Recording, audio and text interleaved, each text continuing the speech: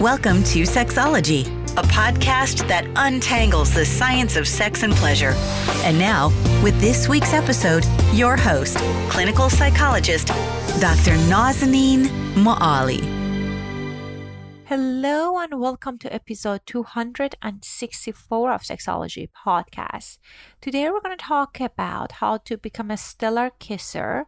It's one of those skills that people haven't upgraded. Most people haven't upgraded their skills since middle school. We're continuing to do the same thing and hoping that it's good enough. And unless we're doing something horrible, our lovers are not giving us feedback. So today we're going to talk about what makes a great kiss. We're going to talk about some of the do's and don'ts. We're going to talk about different styles of kissing. We're going to talk about erotic touch. We're going to talk about what can you do to build arousal. So most of the thing you would need during foreplay, we have it here. And also, speaking of foreplay, if you have not downloaded our checklist of 9 of my best suggestions on foreplay activities that you can do with your partner tonight, make sure you're downloading it. The checklist is completely free. It has been very exciting for me and my husband to try it. So I hope that you find it useful as well. Our guest is Darshana Avila. You might have seen her on Netflix's reality show, Sex, Love, and Goop. I was at dinner the other night with my colleague and they were telling me that Darshana was their favorite expert on the show. So if you have watched the episodes, you probably can recognize her. Darshana is nurturing a culture of erotic wholeness as an internationally recognized speaker, coach, and facilitator. Darshana supports women and couples in exploring and reshaping their relationship to intimacy, sex, and eroticism. She created a map of erotic wholeness as a path to personal liberation in service to our collective sexual liberation. You can find her link to her website in the show notes, and she has tons of great things on her website, and you can follow her in her social media. Before we go to our conversation today, I want to thank our sponsor, Cozy Earth. They are premium bamboo bedding and sleepwear company. I love their product. I have both of the sheets and the PJ. I'm going to talk about my experience at the end of the show. But they are so great that they're also in the Oprah's list of favorite thing. They are super comfortable. They don't have any harsh chemical on them. They're just great. And they're also super soft. If you want to purchase their product, they graciously offered promo code to our listeners. So if you use the code Sexology, you're going to get 40% off of all product. You can find the link in the show notes.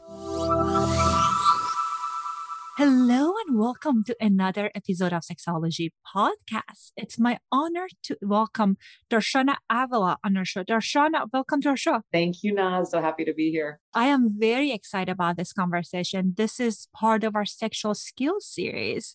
And I share this with our listeners that as a psychologist, I feel I'm really good with the mind stuff, but touch and kind of somatic part of it, it's something that I also continue to learn. And I know that's one of your areas of expertise. Yeah, it's actually why I personally chose not to become a therapist or go down that track, because I had such a foundation in the body-based realm. And I'm like, I'm just going to stay over here on this side of the equation. They dance together, certainly. But yeah, it is a different skill set. You know, since this is part of sexual skills, sure, we can talk about it that way. A different skill set, also just a different orientation. You know, I think our dominant culture really does place a disproportionate emphasis on our minds. And so a lot of people struggle when it comes to their intimacy to be in their bodies, which is where they want to be. They just don't know how to get there. So that is where I can help. Absolutely. And I'm with you that sometimes people feel like if they want to elevate their sexual experiences, it's about elevating their kind of like psychological part of their life, erotic self, and also kind of like improving their eroticism, the mind parts of it. But it's my experience that people often miss the kind of like the somatic part of it, which is so important. And and I don't need to tell you, but for our listeners, totally. it's like it's sex is about body. And I'm kind of curious to learn more about how you got into this, because I often refer clients to sexological body worker if needed. And I think that can be very powerful. So tell us, how did you get into this field? Yeah, well, how I got into this actually has a lot to do with what you were just speaking to. And I think the bigger thing to say here is like, we talk about ourselves and one another as like my mind, my body, my heart, my spirit, as if these were distinct entities, and they're not distinct entities. They're us, you know, they're different facets of ourselves, right? And so for me personally, my entry point to all this was at a time in my life where my sexuality and my spirituality felt very disconnected from each other. And so there was a sense of disconnect within me. And that was intrinsically uncomfortable. And I had a sense like something's off here, and it could be different. And at that, you know, early stage, I didn't know how to make that happen. Tantra was really the inroads for me as a longtime devoted yoga practitioner. And so my yoga practice was where I was getting really lit up, spiritually speaking. And I was at a time in my life, having recently divorced, where I was dating and having sex with different people and different experiences. And I was getting really lit up in that way and wanted those two things to connect in my body and in my psyche. And so that's what set me on my path. And I didn't necessarily start out saying, I'm going to become a sexological body worker, I'm going to become an erotic wholeness coach. But all of those things happened as just as the outcome of exploring different pathways to integrating mind, body, heart, spirit around what now I can speak about as eroticism. You know, what it is to be erotic, to be in a sensuous feeling animate body as part of a sensuous feeling animate world, and want to bring the whole of myself into relationship. That's what set me on my path personally. And that's exactly where I support people professionally. Beautiful. I agree with you. I was just before recording, I was sharing with you that how I knew about your work, and then I saw you as well on the new series, The Goop. And you know what was very powerful from what you were sharing there? I felt that like you were talking about trauma and all of these things that stores in our body. And I feel sometimes we don't have awareness about that. Thinking about that was then, and right now it's not relevant.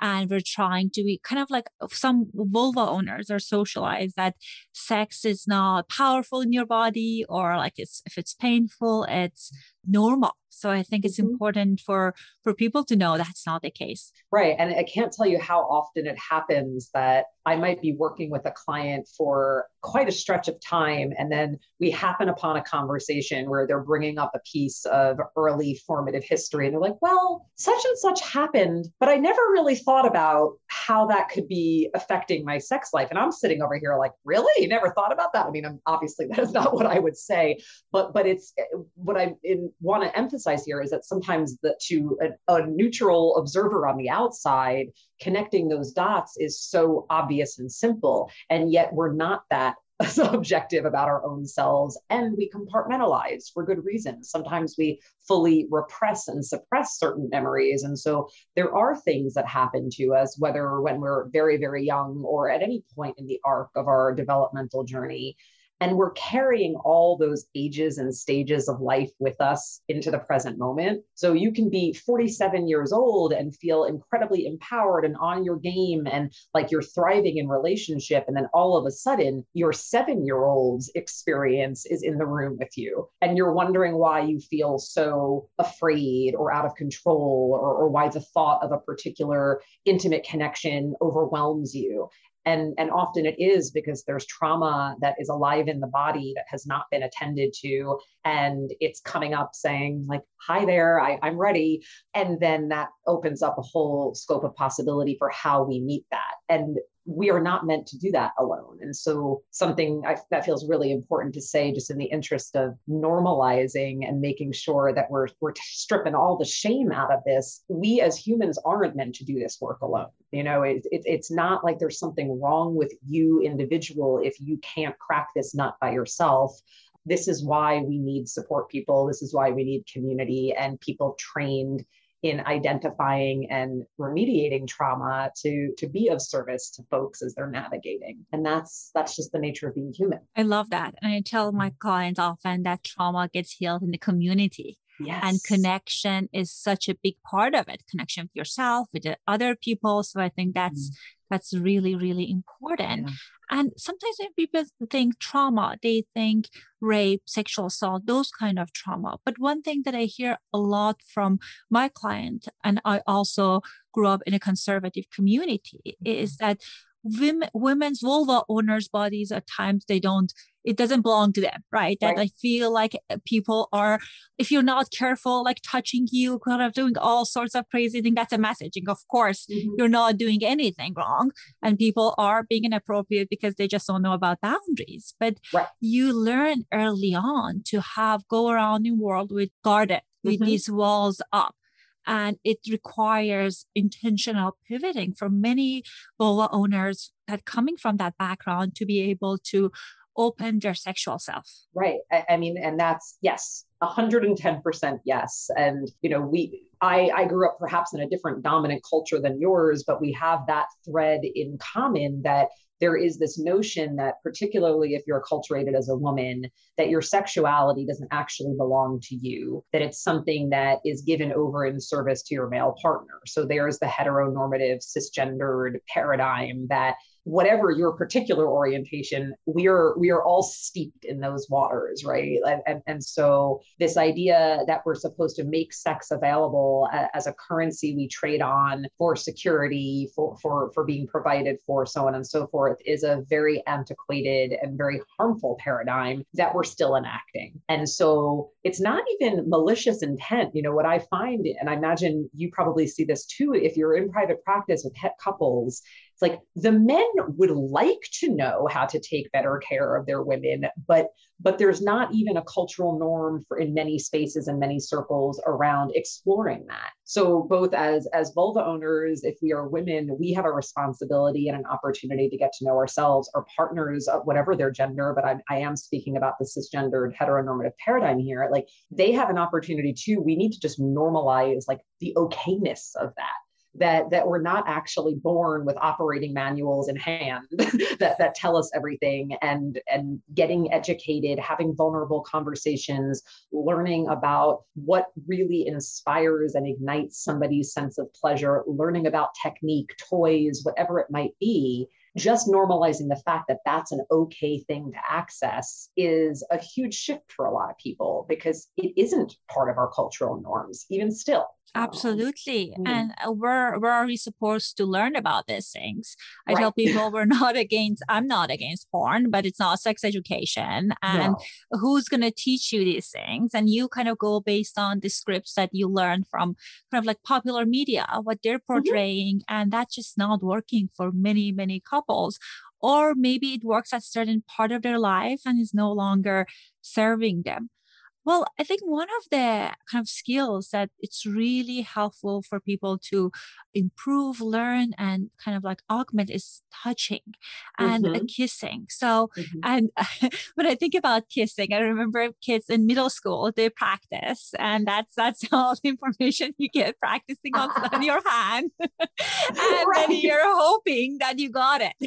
Yeah. So tell us why good kissing is important for sex. Yeah, well, I want to I will tell you that, I will. But this idea of kissing our own hands, here's what's so funny about that to me. I mean, it's great in a certain way because then you get the complete feedback loop. You are both the one doing and the one being done to. So you get to have a sense of like, oh, what does my kiss feel like? Because your hand is actually perceiving that, which is kind of a fascinating thing, but it's also an incredibly biased thing because how am I supposed to know if another person's going to like my kiss? And the same holds true with every person we might kiss. And this is where we always need to begin with any kind of touch, with any kind of sexual act, kissing or whatever it may be. The baseline understanding that I want everyone to have is that all bodies are different. Everyone comes with their own set of preferences, their own set of boundaries. They're the things that turn them on, the things that don't. And so the greatest gift that we can bring to our intimate lives, whatever way we're going to be relating, is curiosity. a willingness to say, hey, I don't know what you like. Let's find out. And we get to extend that same courtesy to ourselves, like be curious about our own experiences, but also whomever we're kissing with. Okay, there we go. We're going to talk about kissing. Whoever we're touching, whoever we're playing around with, whoever we're making love with, whatever terms you want to use there.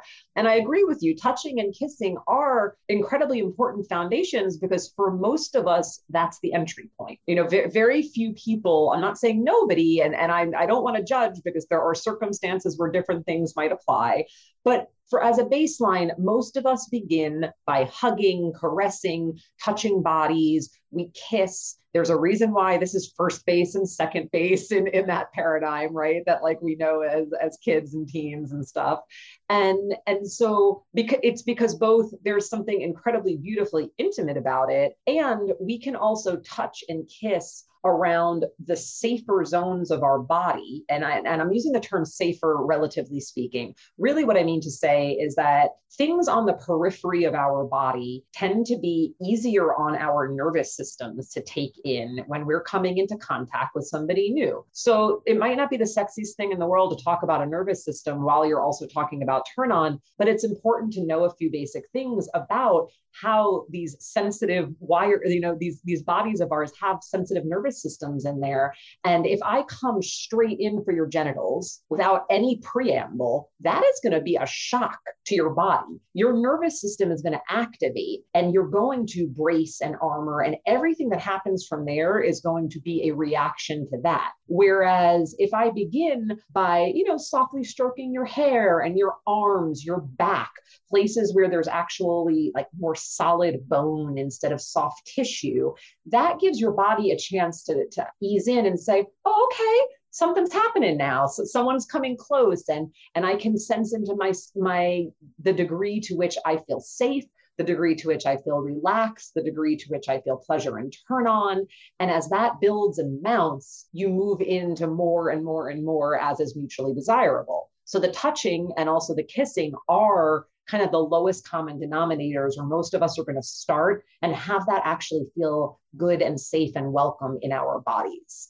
Absolutely. And, I was trained as for classical music, and I was playing piano for years. And one of the things that it's important music is to build up to the higher notes. Mm-hmm. You're not starting from that high note because it's not going to be as effective and impactful. Yeah. And I feel it's the same with touch. You're building up. If you're going right for genital and penetration and all of those things, it's like hitting the key from right after, like right when you start the music. So, and it can be built up also, can be very, very powerful on its own. But I think that's when people are kind of like getting confused. Right. And, and I obviously we all have different experiences, but for me, I remember back to the age of life when I wasn't sexually active, but I was making out and like those first like teenage kisses and stuff like that. And there was so much delicious sexual tension to play with before the clothes were coming off, before the genitals were involved. And so I work with couples a lot as adults now and invite them to create circumstances that will evoke that quality of playful tension that we get to actually enjoy and experiment with. And what is it like to let turn on mount and build in your body? We have this idea, I have a bit of an issue with the term foreplay, simply because it takes everything that isn't genitally focused, penis and vagina in particular, and it places it in a separate category that is somehow substandard, which is missing the point completely. Everything that we might lump into that category of foreplay has the capacity to be a deeply nourishing, satisfying, erotic experience and encounter unto itself, including kissing. And so to talk about that in particular, what I want to invite the possibility of is that a kiss is more than lips on lips, that your kiss actually gets to be a fully embodied experience. You get to bring your whole selves together. You get to writhe and groove and hug and touch. You can wrestle, you can, whatever the qualities that you want to invoke. It could be soft and sensuous. It could be a little more animalistic, wild, playful. There's so many ways that just through touching and kissing, again, with the willingness to be curious and also asking for and receiving feedback, you can create such delicious encounters for you and your lover, for you and your partner. But we often forget that that's available to us once like penetrative sex or genitals involved in any which way come into the mix. So my biggest invitation to people is to remember that like all the things that we think are less than sex actually can really amazing experiences if we choose to give attention to them. Absolutely. And, I was like reflecting on my first sexual encounters. I was not penetration. And as I was doing this series, and I was thinking about why was that so hot, like so exciting? And I can say that some of those experiences were significantly more memorable than the penetrative sexual experiences that I had later in life. Yeah. So it's not a kind of hierarchy of if for heterosexual couple, like penis to vagina is the kind of this ultimate goal. And if that's available to you, then kissing is a road to going to that path. And people miss the opportunity to build up arousal and explore the deliciousness that their body provides. Yeah. And I promise you that any intercourse that happens on the other side of really giving a lot of attention to the kissing, the touching, the caressing, the exploring, is going to be that much better. Particularly for vulva-bearing bodies. I mean, it is a physiological truth. We need to be warmed up. It doesn't mean that you can never have a quickie. It doesn't mean that it always has to be a lengthy and elaborate thing. But the reality is our bodies take time to really mount into that full arousal and receptivity. And so the reason why penetration can be such a fraught dynamic for some people is because simply it's being rushed into before the vulva-bearing body is ready. And that's like the fact that that's become so normalized culturally it's a travesty, honestly. And it's not something that we have to keep enacting. Every single one of us has that choice to say, okay, I'm listening to this podcast. I'm reading this book. I'm getting awakened to the reality that there might be more to my sex life than I've known. And again, no shame in that. When we know better, we do better, right? And so there's an opportunity to be really humble and hang out in that very, Buddhist perspective of beginner's mind. Like, let's just assume there's a ton we don't know. And that when we find new things out, we get to celebrate that and be excited about that and say, cool, now I'm going to put this into the mix and I'm going to experiment and see what happens. And how fantastic if we can keep that quality of energy, particularly alive in a long-term relationship. Because if you're with someone for 10 years, 20 years, 50 years, you're going to need to reinvent things multiple times over. And what better way to do that than by being willing to learn together and be in that beginner's mind space where you celebrate when you learn something new instead of any kind of shame or judgment that, oh, I should have known this, or whatever it is that the inner voices are saying in those moments. Very beautifully put. And I often tell people that I had reservation to do sexual skills series. Like, this is the 5th year I'm airing my podcast. And because my mindset was like, if you are showing up to the experience with openness, then perhaps you will learn what you need to do. But I feel like we recently did a survey, like more than 85% of people wanted the skills. Well, then we should give them some skills. I am so biased about these things because I just want to go to the place of, what you need to know in the moment. But if someone wanted, and I think you brought up such an important point, that it's completely normal for couples to explore different things, learn different things, and kind of like examine different ways of connecting. So when it comes to the kissing, if someone want to kind of change things up, kind of like do their whole body experience that you mentioned, what are some of the things that you recommend? Well, first and foremost, you want to start slow. So building the tension and building the arousal is almost never a bad thing. I'm not going to say it's never a bad thing, but it's almost never a bad thing. And so what I would invite, and I'm just going to let myself go into the fantasy realm of being with a lover right now. And if I was with someone who I'm really attracted to, chances are I'm going to start by kind of nuzzling my face around their neck and their chest and their cheeks. And again, like even that right there, me invoking nuzzling, and I'm using my face, my forehead, my cheeks, my nose. It doesn't have to be my lips immediately. I start coming close. I might let my breath tickle across their ear. And here's a pro tip. You want to suck instead of blow. If you suck on an ear, suck the breath in, it really does something very yummy to that ear. We've got a lot I of did nerve not know endings that. there. Try that one out, Naz. Let me know how it goes. And so then little by little, I might start to like moisten my lips and let my lips drag across like that space along the jawline, cheeks, chin, little bit of teeth action, little bit of tongue action. So I'm bringing in different textures and sensations, dry and moist, soft and hard, little love nips, little, kisses that can be very light and delicate, ones that you deliberately press and give more pressure and a little more presence and stay there. And this can be happening anywhere on the body. So I happen to be talking about everything that is adjacent to our face and mouth, but this could be breast, this could be belly, this could be back, arms. And it is quite a thing to take the time to be with a particular part of a lover's body that typically isn't considered an erogenous zone. There's a way where that signals something powerful of like, I am here with you. I am interested in you. Your body matters to me. And this is regardless of gender, this is regardless of orientation, because I think sometimes we have the story that women want this and men don't. And the reality is that we don't have to distinguish between gender lines here. What we need to be curious about is, what is this body like? This body, what does this body respond to? So the kissing can happen everywhere. And at some point in time, you probably are going to want to bring your mouths into connection. And so there, what I love to do is really slowly approach and let the breath be the first contact. There's so much intimacy in shared breath. I mean, really think about that. Like, to be so close and invited into such a deep place of personal connection with someone that you're sharing breath.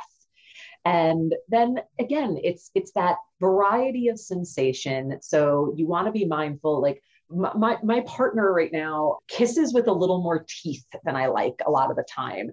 And when we first started making out, like, I was like, okay, let me see how far I can go with this. And then at a certain point, I was like, hey, like, you know what I really love? I really love when I feel your tongue and your lips super soft and a little lighter on the teeth, because my lips are sensitive. And he was like, oh, okay, great. Like, didn't realize I was using too much teeth.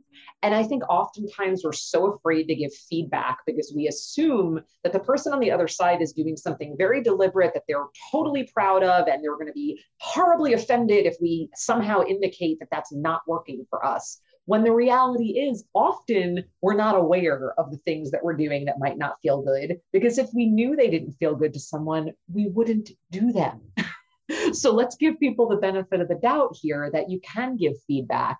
And I'm using the example of my own experience because it relates to kissing in particular as something that everyone listening can consider for themselves. How does it feel to have teeth, to have tongue, to have a lot of saliva, a little saliva, hard, firm pressure versus soft, delicate pressure? So all of the variables that you can imagine playing with, that's where the experimentation begins. You say, okay, I'm going to try a little of this, a little more here, a little less there. I'll go a little more on the breath and a little less on the saliva. I'll come in slow, and then I'm going to kiss hard and firm, and you see what your person is responding to, and also what feels good in your body, because that matters too. I feel like a lot of this conversation has been, what would the other person like? And you also need to consider what feels good in your body. And the sweet spot is meeting where you both are experiencing pleasure. I love that. And, I like one of the guests that we had, that there was a couple, they were teaching extended orgasm, and they invited me to one of their workshops, and they were teaching about taker's touch. And I never thought about that. Like, I thought touch is something you're doing to build up arousal for someone else. But I never thought about touch is something that you do for yourself. Yeah. And that is interesting. Yeah, there's a very powerful body of work called The Wheel of Consent that Dr. Betty Martin is the creator of. And you're nodding your head. I think very few people in the sexuality space professionally don't know about this body of work. But the wheel of consent, just very, very briefly, we speak about giving and receiving. And that's the dynamic that most of us are conscious of. Somebody's giving, someone's receiving. But there's also taking and allowing. Those are the other two facets of this wheel that has 4 quadrants, 4 parts to it. And so this idea, when it's being done well and intentionally, this idea that we can take pleasure from our lovers' bodies, that we can take pleasure from the touch, the kiss, the whatever, and that they are allowing that. They are allowing us access to their bodies so that we can take pleasure. It's such a mind-blowing concept for so many people. Like, you said it yourself, you hadn't thought about that. But really, again, it's like, why wouldn't we want experiences of mutual pleasure as often as we could create them with our partners, with our lovers? So as someone who is the active giver or the initiator or the leader, whatever term you want to use here in any given exchange, I really invite you to be focused on your pleasure as well as the other person's. And that also includes your comfort. Oftentimes when we are giving something to someone, we might hold our bodies in like a really awkward position. We're tense, our foot's falling asleep, our arms tired. And so, yeah, what is it like to prioritize your sense of comfort in your own body? Because when you are comfortable and more relaxed, that too is going to be transmitted into the experience that you're providing for the other. So for instance, to keep it relevant to kissing, it's like if you're craning your neck at a really awkward angle to go in for a kiss, and that's only going to last so long, shift, readjust, pick a new position. That way, the ease that you feel in your body becomes part of what you are giving to your lover as you're kissing them. And that can be applied in so many other circumstances as well, of course. Beautiful. And, I love that you kind of invited us to be leaning to it slowly and kind of like even explore the kind of like the first space of possibility with kind of like breath and all of that. That's just so erotically, can be so erotically charged. So when it comes to kissing, there are different types of kissing and styles. Can you tell us more about that? Yeah. I mean, a lot of we talk about like a French kiss as a particular kind of kiss. I don't necessarily know that there are universally agreed upon names for all of these things, but there are, and you heard me speaking about this a little bit already when I talk about different variables that primarily have to do with what part of our mouth we're using. Right? So is it a kiss that involves tongue? Is it a kiss that doesn't? Are there teeth involved? Are there not? Is it very soft and gentle, or does it have more pressure coming to it?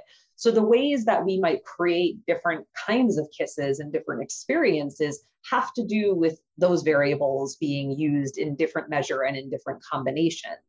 And consider that a kiss and really any act can communicate so much about the energy and the intention that we want to evoke. So there's a very different experience that you're going to have if your lover approaches really slowly and softly caresses your face and drops and sprinkles like little delicate kisses, as opposed to them grabbing the back of your neck, and pulling you in really hard and firmly kissing you, both of which can be incredible experiences.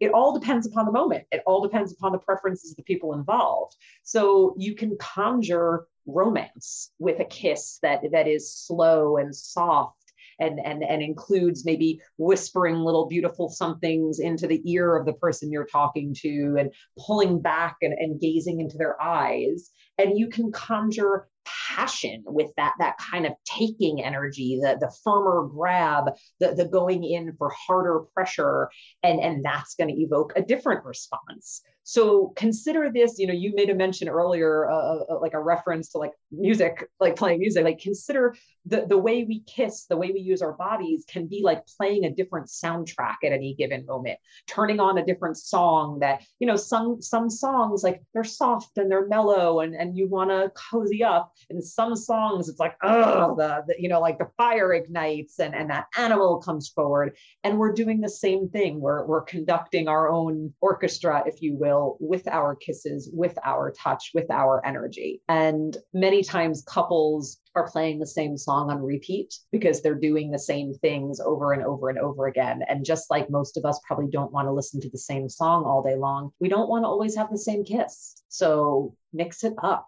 experiment. That is really what I encourage more than anything. And I love the kind of like this analogy of like the music and the kind of like sexual play that you're having with your lover. Because one thing is, you're right, that sometimes people learn, because they learn one, and I put air quote, learn one type of kissing and foreplay, they feel that's something that they have to repeat and do the same thing. But similar to music, I might love kind of classical music, but in the middle of the night in the party might not be the right tune for that. Right. So I think it's important to pay attention that in this moment, what energetically feels right for us. Mm-hmm. Yeah. And this, again, we need to name where the discomfort can come up in asking for what we want or letting it be known when we don't like something. And so the best way to dispel the tension around that is to probably not in the moment of kissing, by the way, like have this conversation in some neutral moment, actually create an agreement like, hey, I would really like to know more about what feels good in your body. And I want to get curious about what feels good in my own. Like, can we make it a point to be paying attention to these things and actually having some conversations about it? Like, it could be as simple as that, where you extend an invitation rooted in like a genuine, curious openness. And then you're both already engaged and enrolled. Like you don't have to worry about, now I've got to suddenly give feedback out of nowhere. Your partner knows that there's a precedent being set for having conversations and for doing some different experiments together. So that's a really beautiful way. If you are part of a couple or in a dynamic where you feel like you're playing the same song over and over and over again in your sex life, simply inviting the possibility that you would be intentional about exploring and then talking about the things that you do and do not like and giving feedback, that makes a huge difference. And when we give feedback, I used this in my personal example earlier, it's very helpful to front load it with what we enjoy. I really love when your lips are soft and moist, and I get to I really have a thing with lower lips. Like I tend to like to suck on them a lot when I'm in a deep makeout with my lovers. And so I'm like, I want to be able to like play. And if your lover is immediately like, if they're the kind of person who comes in and out really quick, and I'm like, oh wait, they're at that lip that I wanted to suck on. He doesn't know that he's missing an opportunity with me unless I share that. But I don't want to immediately criticize and be like, you move away from me too quickly. That doesn't work. I want to say like, I love when we're close and I actually get to have that experience. I'd like more of it. Are you willing to slow down and actually stay in contact with me more? It's all, and I'm not saying that this is instantaneously easy for everybody. Obviously I do this a lot. I have a lot of practice, but you can cultivate these skills too. And maybe that might be the most meaningful skill of all. Like, yes, we're talking about practical things around how to kiss, but the skill that matters most is how to communicate. Absolutely. And sometimes we do this mind reading of, if I'm telling this to my partner, they're going to get shattered. They don't want to kind of be intimate. But sometimes you're right that some people are welcoming it as long as we are kind of like talking about it in a non-critical way. Because right. I feel sometimes in long-term relationships, we lose the skill of kind of like being more thoughtful with our communication. We go directly to the feedback, and that can be very hurtful. Yeah. Just because we've been around somebody for a long time does not mean that we should be slacking on the care and the consideration. And, the reality is, sure, part of the comfort and the safety that we develop with people that we have such intimacy with is that we let our guards down and we don't always stand on ceremony. And there are moments where that actually could be doing a real disservice to your relationship. So being willing to put some effort and intention into how you're communicating, it makes a really, really big difference. It's an investment in your partnership and something that will enhance it probably in far more ways than your kisses alone. So yeah, it's important. Well, Darshana, I think I didn't never pass the question number 2. because I love your energy and all the information that you're sharing with us. So tell us about how and when should we add the hand? Do we have any tips about how are we exploring the touch? Yeah. Well, again, very subjective here, by which I mean it depends upon the body. But what tends to be true is that things feel good when they're very, very focused until they don't. So this applies to clitoral stimulation. It could even apply to how you're stimulating a penis, any spot on the body. Like it feels good. And then all of a sudden it's like, oh, that's just too much focused attention. And so spreading the touch out actually avoids that kind of irritation that can arise. And the same is true, like even kissing. Like sometimes we need a break. Sometimes we need a little more oxygen. It can be fun to be in close and then to pull out and have a little play in that way. And touching other parts of the body can enhance the stimulation. Now, I also want to say that some people might be very sensitive and find that becomes quickly overwhelming or overstimulating. And that's each individual's thing to gauge for themselves and communicate to their partner accordingly. But in general, when we're kissing, a hand going through your hair, caressing your shoulders, being held close, soft tickles, scratches with your fingernails, so many different ways that you can invite different sensation include other parts of the body so that the arousal is spreading more effectively. And it is a powerful thing, particularly because we place so much emphasis on mouth, breasts, and genitals. And then the rest of the body may be asked to, but then the rest of the body is kind of obsolete in the predominant narratives around sexuality, to include our bodies more fully, to be touched in different places and invite some creativity really sends a powerful message, and our bodies tend to be very responsive to that. So, it doesn't mean you immediately start groping and grabbing all over the place. There's a lot to be said for attunement, by which I mean really tracking and seeing like, how are they responding to my touch? Are they bracing? Are they getting tight? Are they flinching or pulling away? Or does it invite a softening and opening, a relaxation? Because that's what we're going for. We're going for our touch inviting the body that we're in contact with to soften and to open. And so if somebody's flinching or if they're holding their muscles really tense, that's a good sign that they're not actually enjoying what's happening.